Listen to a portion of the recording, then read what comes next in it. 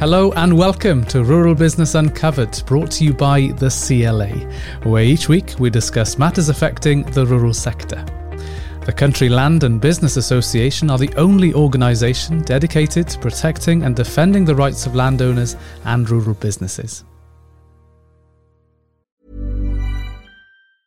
I'm Sandra, and I'm just the professional your small business was looking for. But you didn't hire me because you didn't use LinkedIn Jobs. LinkedIn has professionals you can't find anywhere else, including those who aren't actively looking for a new job, but might be open to the perfect role, like me. In a given month, over 70% of LinkedIn users don't visit other leading job sites. So if you're not looking on LinkedIn, you'll miss out on great candidates like Sandra. Start hiring professionals like a professional. Post your free job on linkedin.com/achieve today.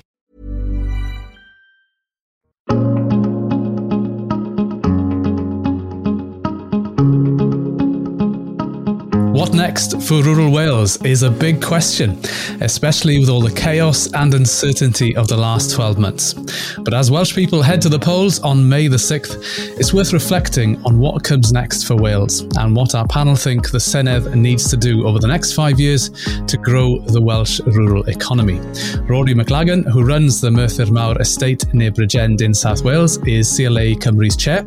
We're also joined by Angharad Owen, a former chartered surveyor in London and Chester, who now works with her brother running their third-generation family business, which comprises of a holiday park and farming near Abergele on the North Wales coast. Rory and Angharad represent the distinct characteristics of North and South Wales, with CLA Wales Director Nigel Hollett sitting in the middle, providing the perspective of what the CLA will be focusing on with the introduction of a new batch of Senedd members. Welcome, Rory, Angharad and Nigel. Croeso. Great to have you on the podcast. Now, before we dive into talking about the Welsh elections, our listeners would love to hear a bit more about your backgrounds and your businesses. And if I could start with you, Rory, tell us a bit more about the Merthyr Mawr estate. Yeah, Merthyr Mawr estate is a diversified rural estate located on the Heritage Coast in Glamorgan. We have a mix of farms, including livestock and arable, woodland and residential and commercial properties and so forth. We've also diversified and are continuing to diversify as much as we can. We have holiday cottages and a campsite and event space. We host a couple of festivals every year.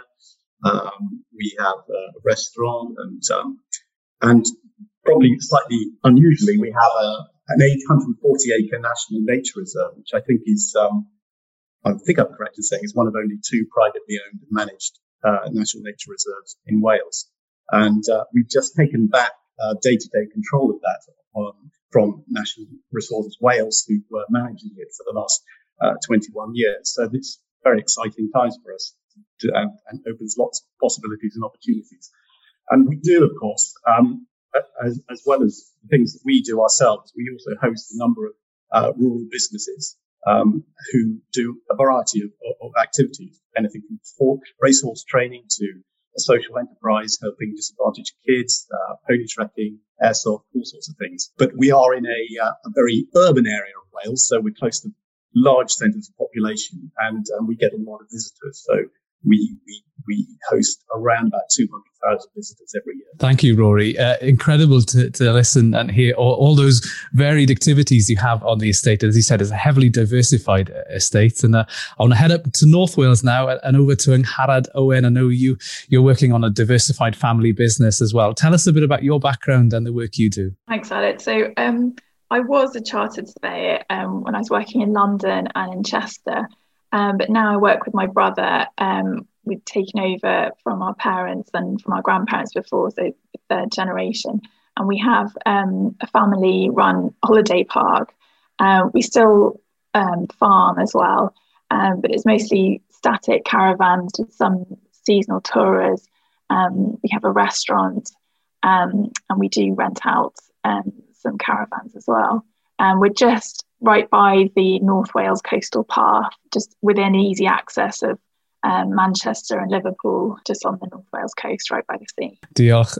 Thank you, Angharad. And over to you, Nigel. Tell us a bit more about your background and your role with CLA Cymru. Bore da, Aled, bore da pawb. So my mum's family were farmers, so I spent much of my early years throwing bales of hay around when we used to do that sort of thing, planting crops and doing all the things that you'd imagine on a mixed, fairly small farm.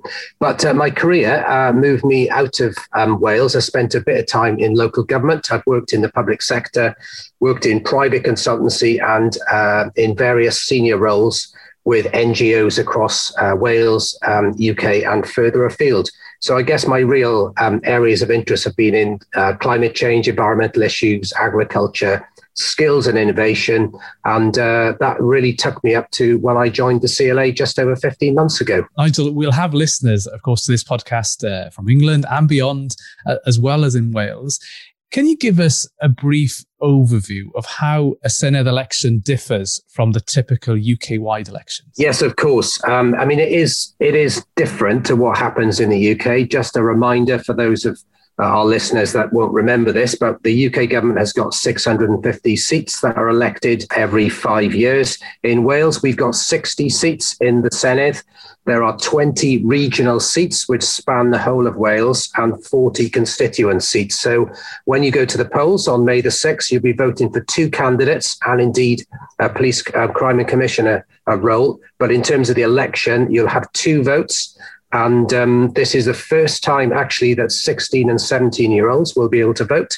And also, interestingly, anybody that's legally resident as a foreign national will also be able to vote. So some big changes this year, Aled. Yeah, no, it'd be interesting to follow those through and what impact that they might have on the outcome of the election. But, you know, Nigel, devolution has been in place now for Wales for well over 20 years. Do you think it's been helpful for rural Wales that they're largely governed from Cardiff instead of London? I mean, Aled, to be honest, this is a debate that we have often, and lots of our members and indeed others will have their own particular views on devolution. I mean, the pluses really are, I think, that you've got really good access to the minister. We meet with the minister on a regular basis, and the same with officials, various working groups. So that kind of dialogue and that chance to influence and engage is really good. So that's a real positive. Wales, as we all know, is much smaller than the UK. So in a sense, there's things that we can do here much easier than perhaps you could across the rest of the UK. I think we're a big community, so we're able to share thoughts and ideas. We bounce off each other. We criticize others where we need to in a constructive way.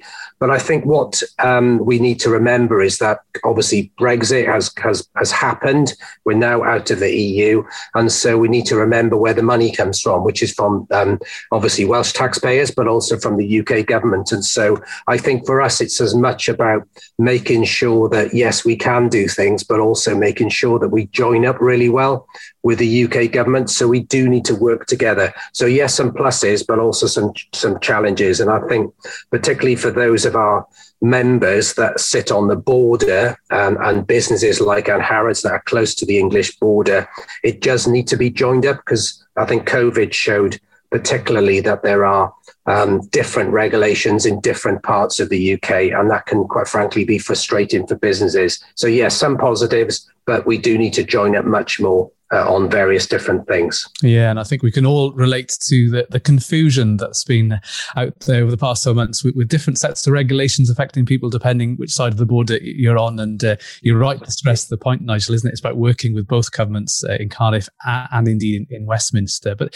if we're to look ahead to 2026, Nigel, what would you think needs to be achieved for rural businesses in Wales? What would make areas more productive, do you think? What's going to be, the 5-year plan now for this next government? It's an interesting conversation, to be honest, Aled, isn't it? 5 years seems like a lifetime ahead, but clearly in the world that we're involved in with agriculture, farmers think a lot further ahead than the next year. So 5 years isn't really that long, to be honest, in terms of planning what your business is going to look like, particularly if you're starting to think about planting more trees or doing that kind of bigger infrastructure things in relation to environmental improvements and climate change mitigation and so on.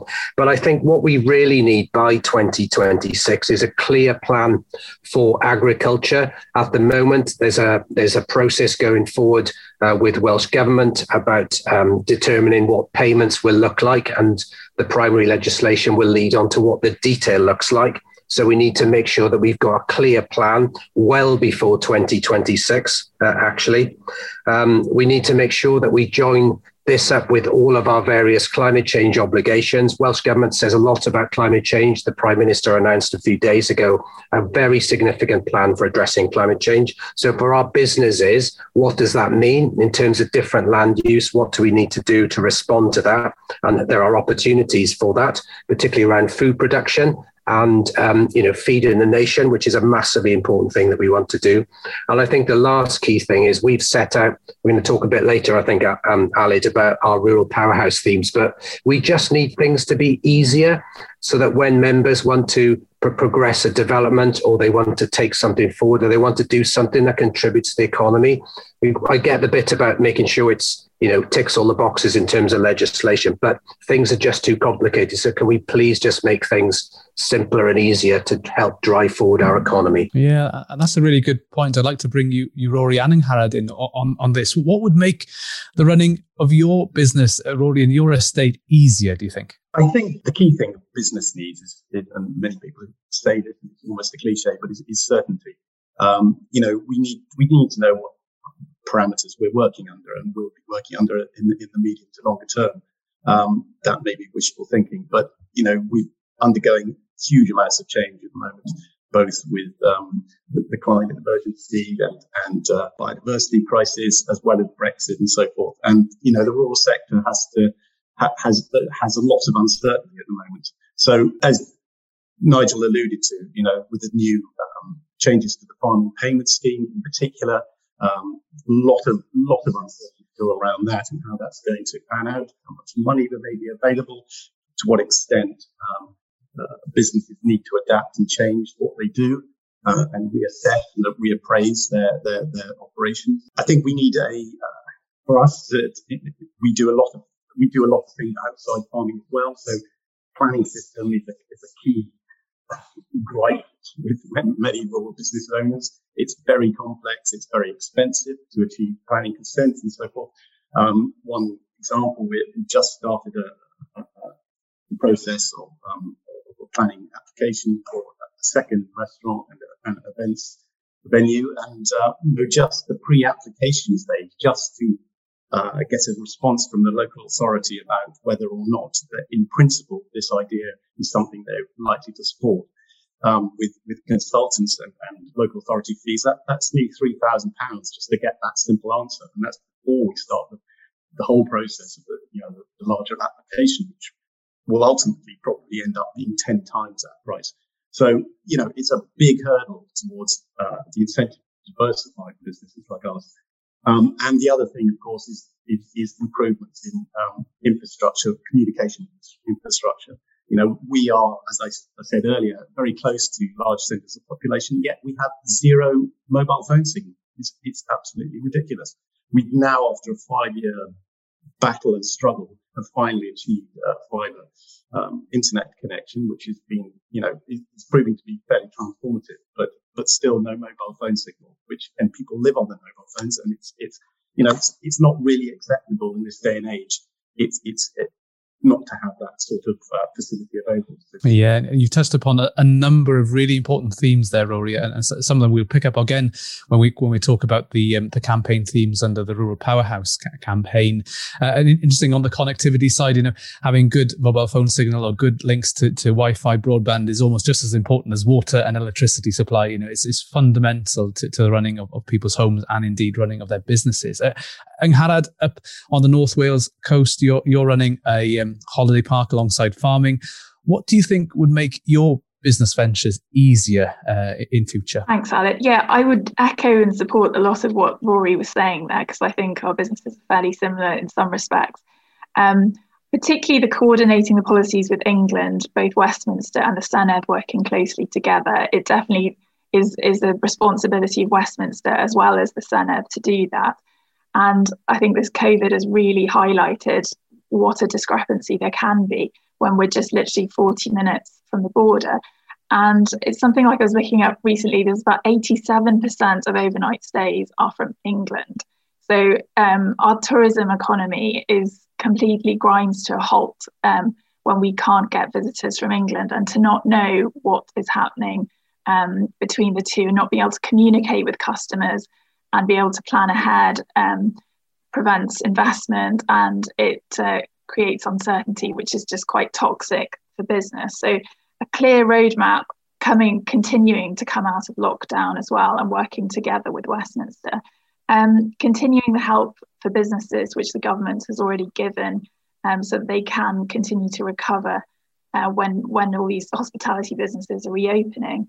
And echoing what Rory is saying, supportive planning for businesses and flexible planning for businesses to grow and recover after the lockdown, and meeting these very fantastic targets that we have of net zero emissions by 2050 and 68% reduction in greenhouse gases. We really need to be working closely with the national grid to make sure that there is grid capacity, the subsidies are in place, and there is rates relief in the long term for landowners to be able to provide renewable energy and help in the green revolution and create an additional revenue stream. And I think also, obviously, what Rory is saying, we need as much clarity and support for farmers to know what is happening once the subsidies are phased out. And to really, hopefully, devolution should come to the fore in this respect and provide a bespoke Welsh environmental management scheme, which takes the landscape and the livestock-based industry that we've got into account. Thank you, Angharad. Nigel, if I could bring you in here, both Rory and Angharad have mentioned a number of issues.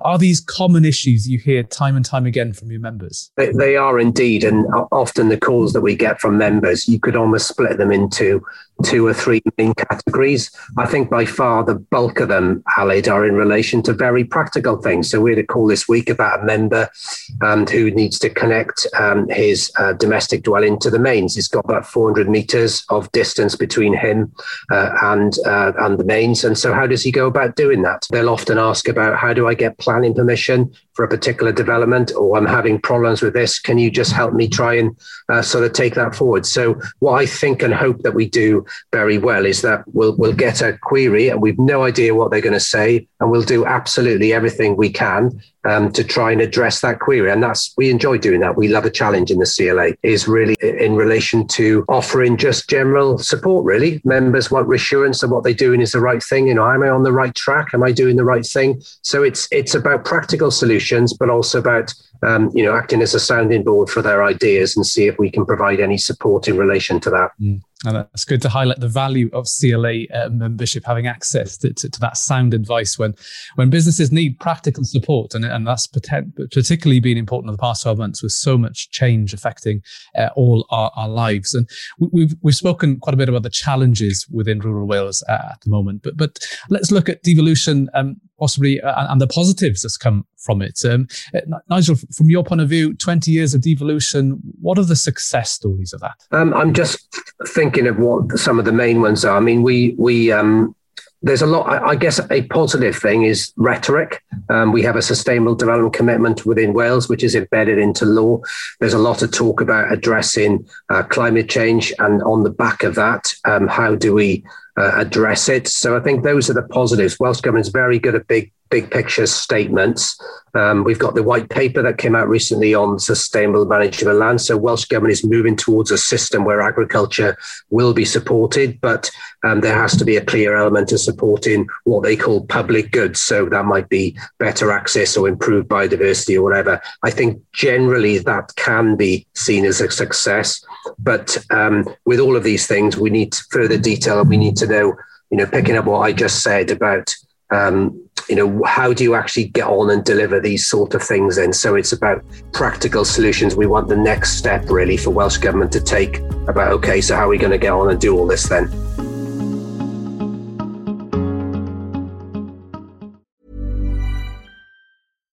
Here's a cool fact. A crocodile can't stick out its tongue. Another cool fact, you can get short-term health insurance for a month or just under a year in some states. United Healthcare short-term insurance plans are designed for people who are between jobs, coming off their parents' plan, or turning a side hustle into a full-time gig. Underwritten by Golden Rule Insurance Company, they offer flexible, budget-friendly coverage with access to a nationwide network of doctors and hospitals. Get more cool facts about United Healthcare short-term plans at uh1.com. Hey, I'm Ryan Reynolds. At Mint Mobile, we like to do the opposite of what Big Wireless does. They charge you a lot, we charge you a little. So naturally, when they announced they'd be raising their prices due to inflation, we decided to deflate our prices due to not hating you. That's right. We're cutting the price of Mint Unlimited from $30 a month to just $15 a month. Give it a try at mintmobile.com/switch. $45 up front for 3 months plus taxes and fees. Promo rate for new customers for limited time. Unlimited more than 40 gigabytes per month. Slows full terms at mintmobile.com. The CLA has been hard at work ahead of the Senedd elections and has produced a manifesto for the incoming Welsh Government based on the needs of rural businesses, landowners and farmers across the country. The CLA have also held rural hustings in which representatives from all of the major political parties debated the environment, future agricultural policy and the rural economy. Both the manifesto and recording are available via our website www.cla.org.uk.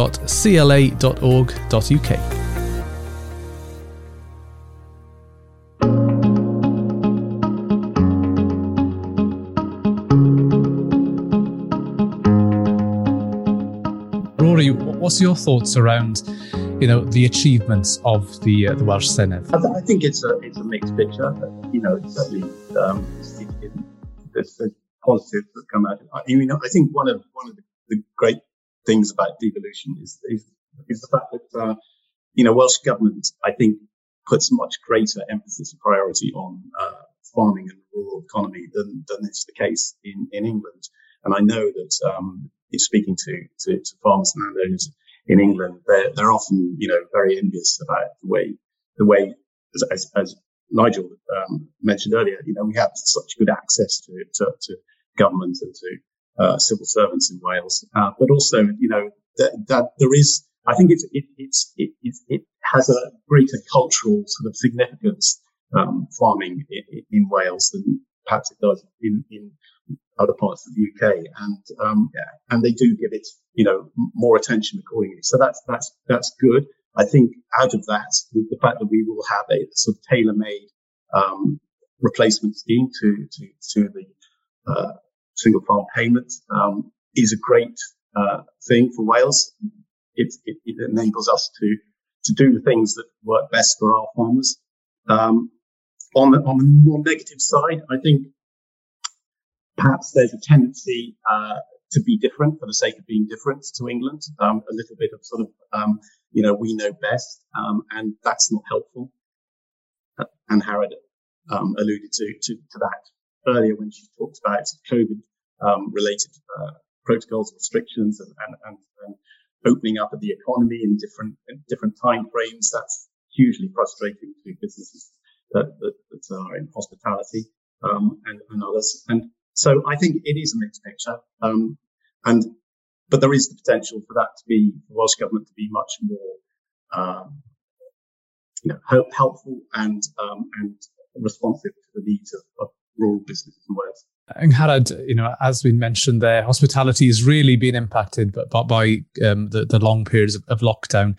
Do you think it'll take some time for it to recover, or are you expecting a real bumper summer with huge pent-up demand? I think it will depend on what industry that you are based in, really, because I think that it has been a mixed picture, because I think there has been, a lot of people have lacked and had complete uncertainty as to what was happening. They've had an inability to plan. And I think people have really missed out on not having a clear roadmap coming out of this. And a lot of people have had to really use furlough, and they've lost a lot of revenue. I think recently there was studies saying that there's about a quarter of businesses may have lost about 80% of their normal revenue in hospitality businesses. And particularly service sector, hotels, restaurants, bars, hostels, attractions, activity providers, they are the last to open, and they really haven't it's been extremely difficult for them. And not to know when they are reopening has made it even more difficult. So I think hopefully things will bounce back. There are plenty of businesses that may not, unfortunately, but I think it's so important to have initiatives to continue to support businesses like the rates relief, the 5% VAT, and the furlough until all of the economy is back open, and flexible planning to help support businesses. So I think it will be a mixed picture, but I think it's, well, we might talk about the tourism tax further along, but I think it's they need all the support they can get rather than thinking about things like the tourism tax unless there is a real benefit to that. But I think it will be a mixed picture. I think people will be extremely busy. People can't go abroad, so it will be very busy. But as long as there is clarity as to Wales is open for visitors and welcome, and everyone is COVID secure, and I think there's a huge potential for Wales, and hopefully wanting to make the most of that in the long run to make it a destination which people, even when other places are open, other countries abroad, it becomes a favourite for people to continue coming back to, hopefully. And it's interesting to pick up on that point, isn't it, Nigel, about Wales being a destination? Is there an opportunity now to capitalise and take advantage of the staycation trend and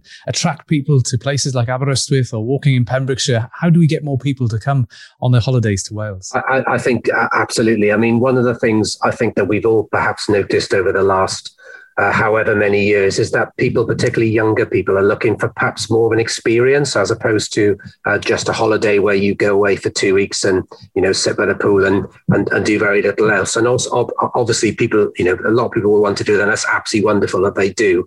But I think in terms of what Wales can offer, we have fantastic landscapes.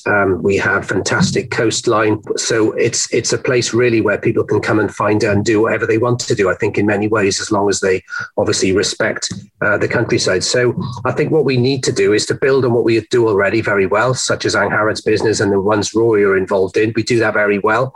And there's definitely a place for all of that.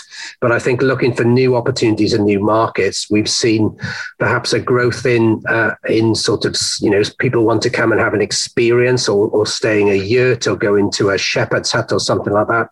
I think there needs to be it needs to be easier for smaller businesses that maybe have a smaller holding to have 2 or 3 yurts or something much smaller scale that has less impact on the community. And I think that can create quite a big boost to that particular business. So I think we need better marketing so we can encourage more visitors into Wales. But I think the backdrop to all of that is that while we do want more people to come, can they please come and make sure they respect what we have got in Wales, which is particularly special. And I guess the last thing is about really promoting the Welsh brand, which is different to other parts of the UK. We have a fantastic Welsh language, we have a Welsh culture, we have Welsh food, we produce excellent Welsh produce. Let's try and make sure we can get some of the benefits of that through to our businesses as well. Now, the CLA have been advocating the candidates ahead of the elections to sign up to the CLA Rural Powerhouse campaign, which aims to reduce the productivity gap between the countryside and urban areas by looking at 5 key themes: profitable farming,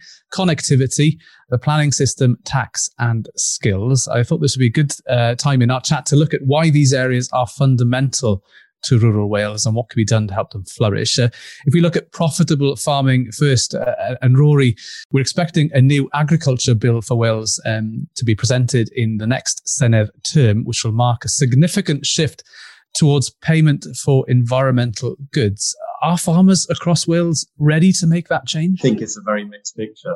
I think some are rearing to go. Some would be happy if it came in tomorrow. Others haven't even really started on that process of thinking about how things might change. And I think there's dare I say, there's an extent to which there's sort of heads in the sand. No, not necessarily, farmers aren't blamed necessarily for that, because it's hard to know how to, or the extent to which one should adapt and change one's business if one doesn't know how exactly what's on offer, what the detail of the scheme will be. We know the broad brush principles of the scheme, but we don't know payment rates, we don't know the specifics of what will attract payments and so forth. So it is difficult. Do you think it's interesting picking up on an earlier comment you made, Rory, around sometimes the Welsh Government wants to be different actually, when you look at the future direction and the policy direction, there's been a lot of commentary around how similar some of the future farming policies being developed in Wales is that to what DEFRA is developing in England. What's your view on that? I think that's absolutely necessary, because what we really don't want to have is to create an internal market in the UK with one country or the other having a competitive advantage over the other one. So I think, these both the schemes in England and Wales address fundamentally the same global issues, which are, common to all parts of the UK, which is, a huge decline in biodiversity and a climate crisis.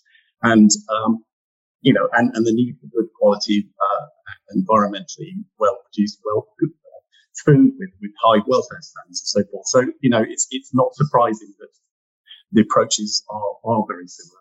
And, and I think that's a helpful thing. I think the differences lie in the way, the detail and the way those schemes are adapted to specific circumstances that exist in England and Wales. What's very clear as well, what's going to be very much front and centre of future farming policy will be that need to tackle and mitigate climate change. Do you see there's a real important role to be played by farmers and landowners in that campaign? Yeah, absolutely. And I think when one talks about climate change, one should make a distinction between adaptation and mitigation. So, there's the issue of the carbon emissions that come from farming, which are, not insignificant, and the way farmers need to look at what they do and find ways in which they can reduce those emissions. And then there's the mitigation side of climate change, which is about actually sequestering carbon. It's about renewables and providing the countryside provides this huge resource to potentially sequester not just the emissions the farmers produce themselves, but emissions produced by industry and by third parties. So it's going to be a very significant part of the farming scene going forward. And I think there's lots of opportunities where the marketplace can provide funding for the mitigation side of that equation. Certainly with a robust sort of carbon trading scheme, which hasn't really come into being yet, but inevitably will do, and offsetting from developments and so forth. Big opportunities for farmers and landowners to benefit from that. Yeah, and it's interesting to see, obviously, not only there's a responsibility on farming to lower its carbon footprint, but as you say, there's those commercial opportunities that might realise themselves over the next few years around trading and so forth. Nigel, let's turn our attention to the second theme here. A fully connected countryside is what you want to see. Now, the pandemic has made us fundamentally clear how dependent we all are on technology, whether that's for working from home or trying to homeschool during these times. Do you think that there's a clear plan for improving connectivity in rural Wales? COVID has been awful, quite frankly, hasn't it, for so many people? And obviously, we've said this several times, and our sympathies go out to everybody that has been affected. But as with every crisis, there are some positive things. We're doing this interview now across a web platform. So I think the change in culture is something that's not necessarily been just driven by Welsh Government, but I think all of us now pretty much have become experts in using technology, and I think that can only be a good thing because but obviously what that does do is forces Welsh Government and indeed UK government to make the countryside much more connected. So I think there is sort of a plan in terms of the behaviour change and getting people to think differently, more home working and to actually want to do it. I think that's kind of in place, and Welsh Government is supporting that, which is really helpful. But we do need Welsh Government to work with UK Government to do more in terms of providing, better broadband, better connectivity across the whole of the country. There is a bit of a sort of a debate between, I think, both governments about who should do what, and we've been trying to sort of help take that forward with our members. So I guess my honest answer, Aled, is yes, there's sort of a plan, but we need a much better plan because I think the world will never be the same as it as it was, before COVID. And we need to really see that as a massive opportunity to, improve people's working conditions, to reduce climate change emissions, and importantly, to provide excellent opportunities for those businesses that maybe want to come back home and then be based from a rural area, which again supports the local economy. Yeah, absolutely. And it'd be interesting to pick up on the points made around planning, Nigel, as well, because planning is one of the most common issues for CLA members. Rory, you mentioned the challenges you're having at the moment in terms of the cost in just trying to get some sort of sense whether your development has any potential for consent. Nigel, do you believe that the current system is a barrier for growth in the rural economy? I think in some ways it's a barrier. I mean, if you speak to any planning authority like we do, they will say that I'm generalising, but often they'll say that a very high proportion of all planning applications are approved. And yes, we agree with that, but often they're very small things like extensions to a house or things that, quite frankly, you wouldn't want them to not approve. So I think the system definitely can be a barrier.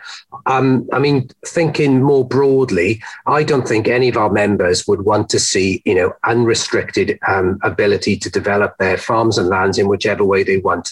That's not something that our members want. Members are very respectful of the fact that, Wales is a beautiful place and the country we need to respect and look after it and all that. So I think everybody gets all of that.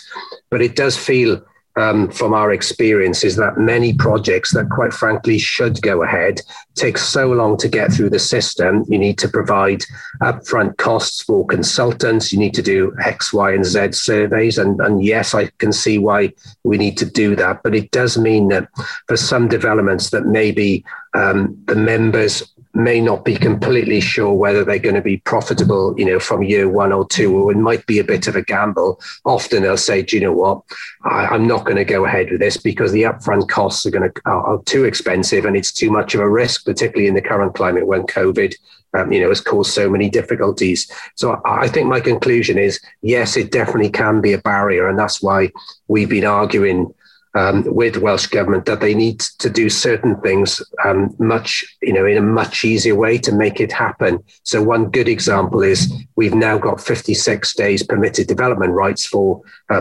temporary uses of land. It's for this year only, and it should only be for this year only. But that does mean that there can be a bit of a boost for many of our members and businesses for this year to help them recover from COVID. Yeah, that's a useful relaxation of the rules for this summer. And Harad, what's your experience of the planning system? Have you had challenges? I think it's down to local councils. I think it is really important that they are taking into account, making it easier for local people to be able to adapt farm buildings and to be able to grow businesses. It's not always the clearest, and each council is so different that you have to have a planning advisor that is extremely knowledgeable about that local council's specific plans.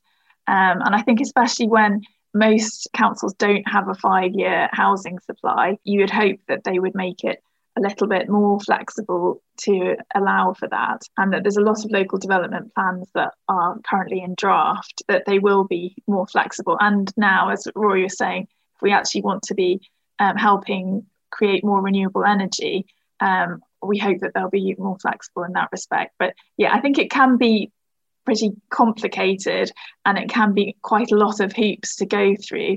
And some people may just feel they don't have the resources or the time and capacity to take on a project, which hopefully would be useful for your business or helping to create more housing in the local area. And it can actually not help in that respect sometimes. So yeah, clearer planning and I think simpler planning would be really helpful, I think. Simplification is the key. And the other area, which I'm sure the CLA would want to simplify, is the tax system, Nigel. Often it sits in the too complicated or too hard box.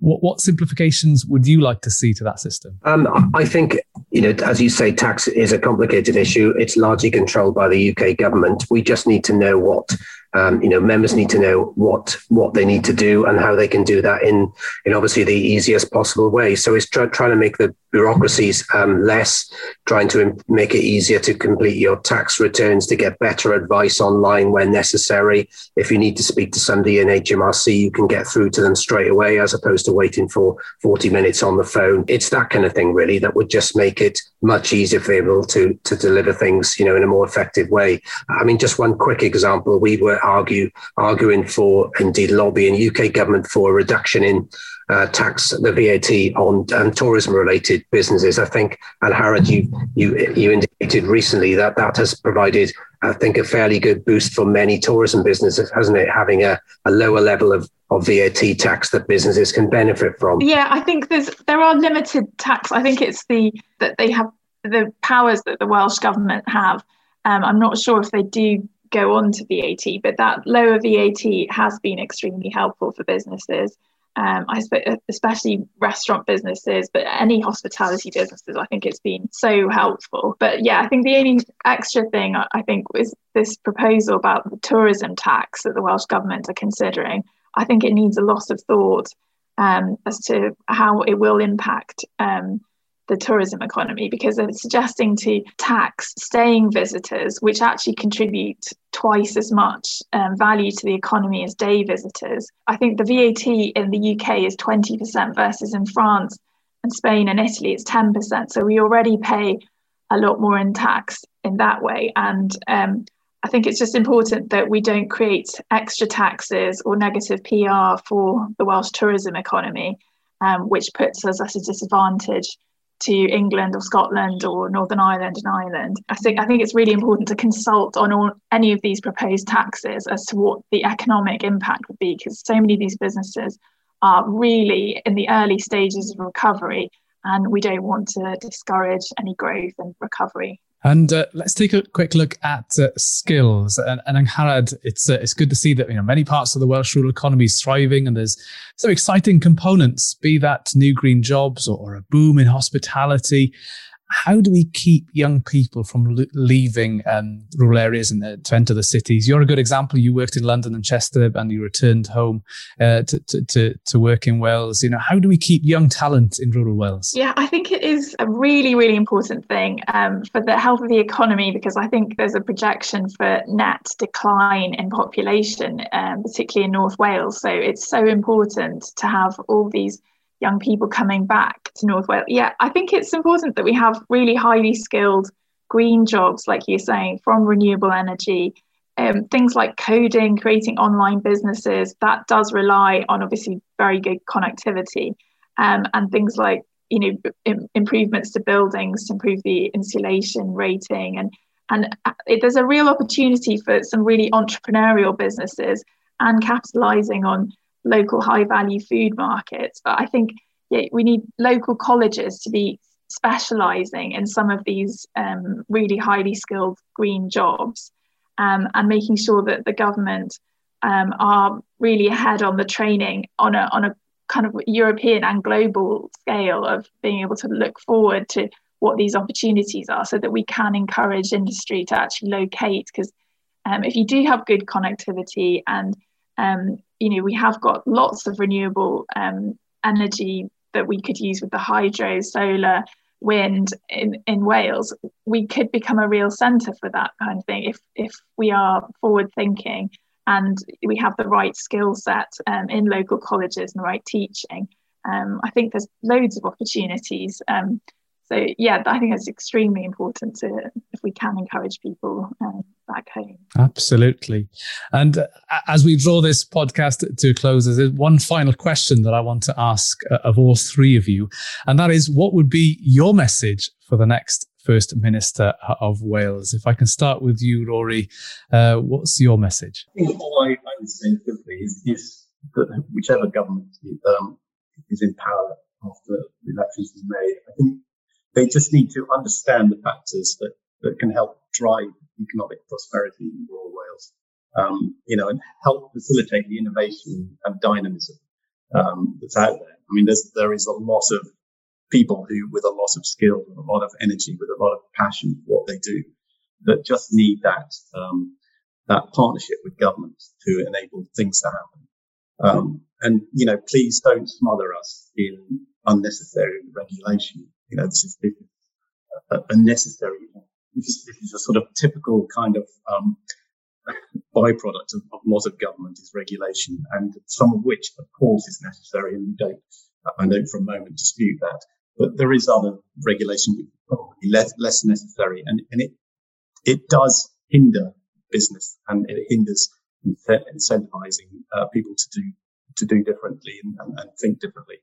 So less stick of regulation, more carrot of trust and support from government for us to deliver on all their economic and environmental goals.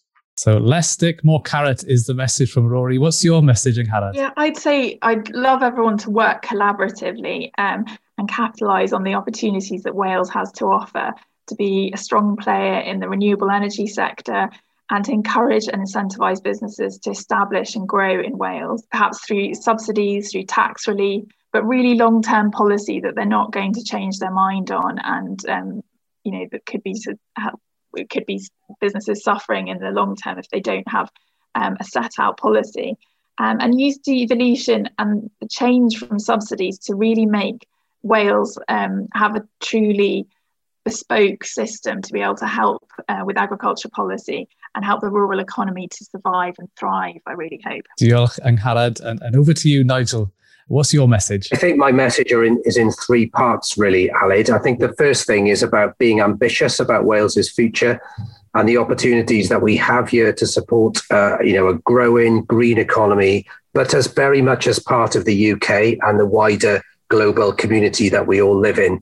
I think we need to build on our fantastic culture and heritage, and we're all very proud of that. Our Welsh language, our sporting achievements, and everything else that we do so well in Wales that we're very proud of. And I think picking up on the points that we've made already, getting rid of barriers and just make it simpler to actually do things while obviously protecting the environment, looking after people's well-being and health and safety, and so on. Well, thank you, Nigel. And who knows, the next First Minister of Wales might be listening to this podcast and hopefully taking note of all the points you've made. Well, can I thank our guests, Rory McLagan, Angharad Owen and Nigel Hollett. It's certainly going to be fascinating to see the outcome of the Senedd elections at a time where there's a huge amount of change happening. Unwaith eto, diolch fawr iawn in gwesteion once again to Rory, Angharad and Nigel. Thank you very much for joining the podcast. If you're not a member of the CLA, you can join today. More information can be found on our website, www.cla.org.uk. Thank you for listening, and I hope you can join us again soon.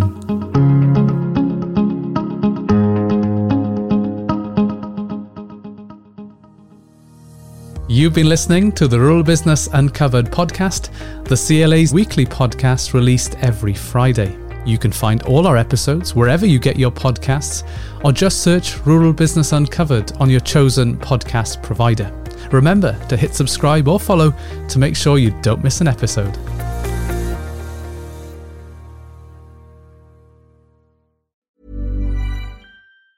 Ever catch yourself eating the same flavorless dinner 3 days in a row? Dreaming of something better? Well, HelloFresh is your guilt-free dream come true, baby. It's me, Keke Palmer.